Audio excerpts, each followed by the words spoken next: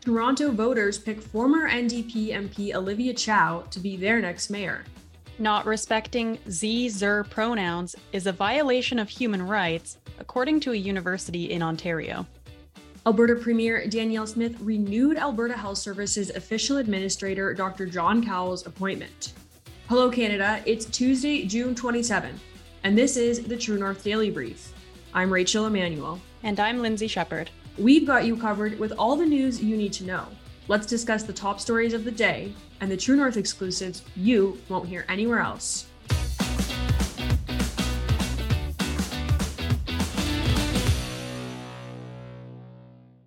Former NDP MP Olivia Chow is Toronto's next mayor. In her second attempt to become mayor of Canada's largest city, Chow beat a crowded slate of candidates, garnering 37% of the vote.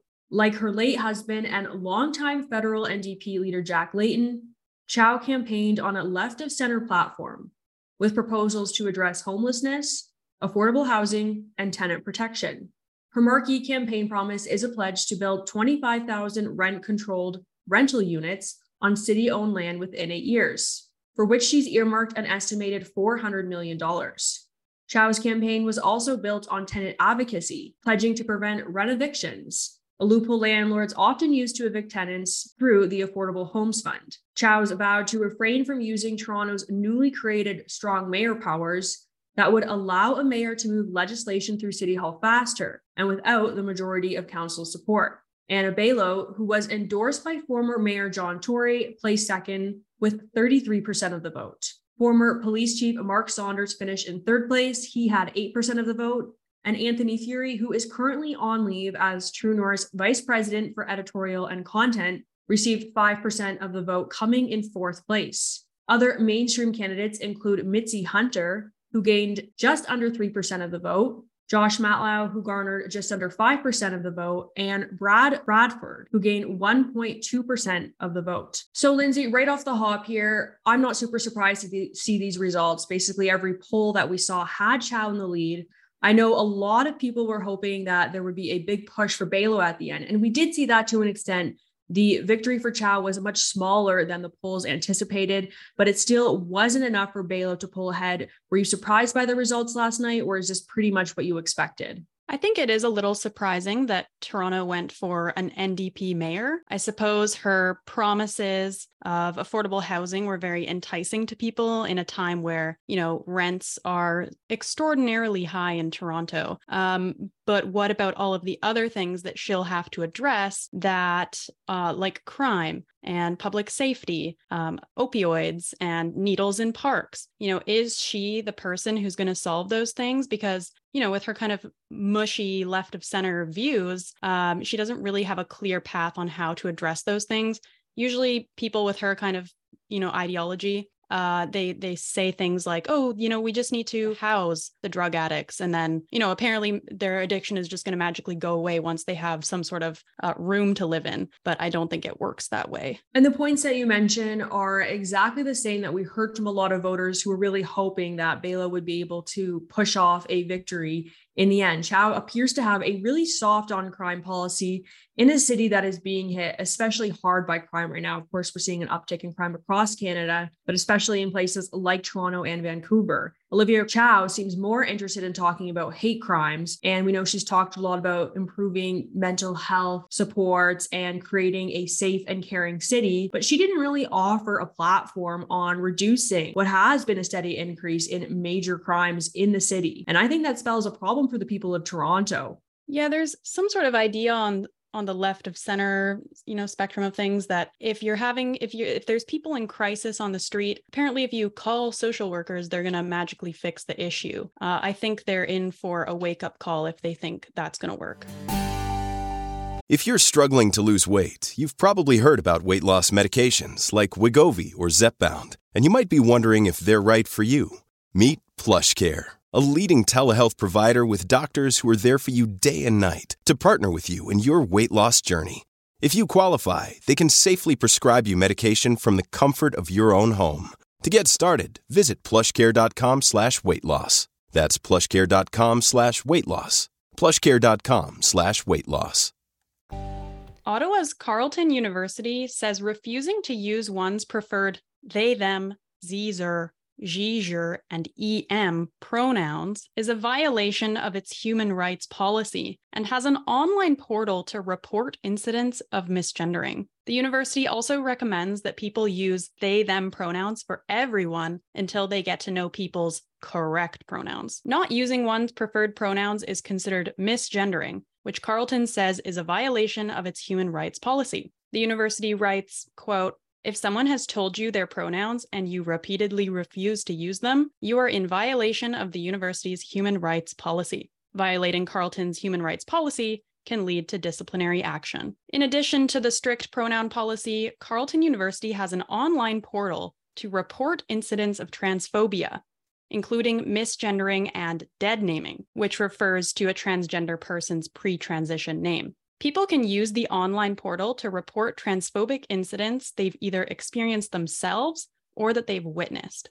Gender identity and gender expression were added to the Ontario Human Rights Code in 2012, giving protection to those who use genderless pronouns. Gender identity and gender expression were also added to the list of prohibited grounds of discrimination under the Canadian Human Rights Act in 2017, when the Trudeau Liberals introduced and passed Bill C-16. Rachel, the real standout here for me is this online portal where you report misgendering, dead naming, or other transphobia, as the university says. I went to this form, it's anonymous, and the submissions are sent to the Trans and Non-Binary Inclusion Coordinator. So that's someone's job. And you fill out the incident, again, anonymously, and it goes to this person. And it just struck me as so sad and pathetic that someone has this job where they oversee these complaints, because it's Kafkaesque, maybe it's even Orwellian. But to be the person in this job, you must really lack any kind of skill or talent to contribute to the world that this is what you do. You oversee anonymous complaints of, dead naming and transphobia. Am I being too harsh? No, you're not being too harsh. And this story hits especially close to home for me because I actually graduated from Carleton not even that long ago, just about 4 years ago. So things have drastically gone off the deep end since then. I won't lie, Carleton was a very left-wing university. Even while I was there, I found it very frustrating not being able to have proper discussions in my class. But what they're doing now is they're trying to create a culture of fear to police people's language. And we are seeing this constant encroachment of this desire to police specific words that people use and create them inappropriate. And it's part of a broader theme in which they really want to control people's minds and the ways that they think. And you're exactly right. It's crazy that they have just appointed someone to do this job full time. It raises a lot of problematic questions. So you can give a complaint anonymously. So you could honestly just give a complaint about someone that you don't like for the sake of giving them a hard time. Maybe you're trying to get them punished on university campus. Maybe you want to see them expelled. It's sort of the same thing that we've seen in this Me Too era, where women can anonymously make complaints that they've been sexually harassed or even sexually assaulted. And often their names are kept under publication bans. And we've seen so many cases where it turns out that they were actually consenting adults. And yet the individual, the man that they have accused of committing this heinous crime against them, often is expelled from university. We've seen instances where men are even removed from the sports teams that they're on. So it's all really problematic. And even the fact that you mentioned the person who is appointed to this role is someone who is a part of the trans community. They're not really interested in looking at the facts here. They're not coming at this from an unbiased manner. They clearly have an agenda, and they are going to be very severe, I suspect, with the punishments that they are handing down. So I think that this is really inappropriate. It's time for students to choose different for themselves. It's time to say, we're not going to put up with this stuff. Choose a different university, or just don't go at all. You really don't need to go. You can make way better money in the trades, but this kind of stuff is just ridiculous. And I feel bad for these students on this campus. I feel really bad for the conservative students on campus who are increasingly marginalized. And now, as I've mentioned, they are going to be living furthermore in this culture of fear where they're being forced to comply or risking losing their degree and all the money they've put into it. Rachel, everything you're saying about, the culture of fear, policing language, and ultimately, controlling and limiting the ways in which people can think and express themselves is so on point. And it is so tragic to see that people go to university, get these jobs where they in turn limit people's abilities to express themselves and seek truth on campus. And this is what these diversity and equity and inclusion departments do. They exist in order to quash free thinking and truth seeking. And that's why, for the past couple of years, my position has been all diversity, equity, inclusion departments on university campuses and beyond need to shut down immediately. I would agree with you. And I think what we're seeing from conservatives is a renewed push to take back free speech and also to be offensive.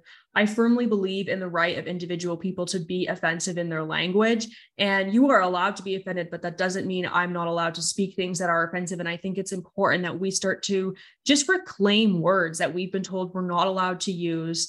It's interesting sometimes when you hang out in a group of like-minded conservatives and everyone freely talks.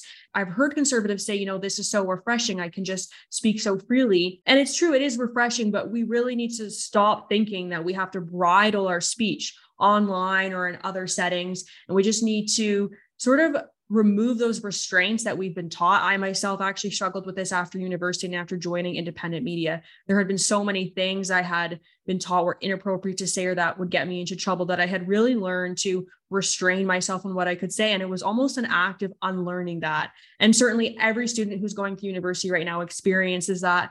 They are just under this overwhelming propaganda all the time that certain words, expressions, beliefs, and ideas are inappropriate. And you have to actively fight against that. And even if it just means by speaking those ideas and words within a small group of people originally that are like-minded until you can build the courage to speak them in a more public setting, I think that's important, but we need to start fighting back in our own ways. At Evernorth Health Services, we believe costs shouldn't get in the way of life-changing care, and we're doing everything in our power to make it possible. Behavioral health solutions that also keep your projections at their best? It's possible. Pharmacy benefits that benefit your bottom line? It's possible. Complex specialty care that cares about your ROI? It's possible. Because we're already doing it. All while saving businesses billions. That's Wonder made possible. Learn more at evernorth.com/wonder.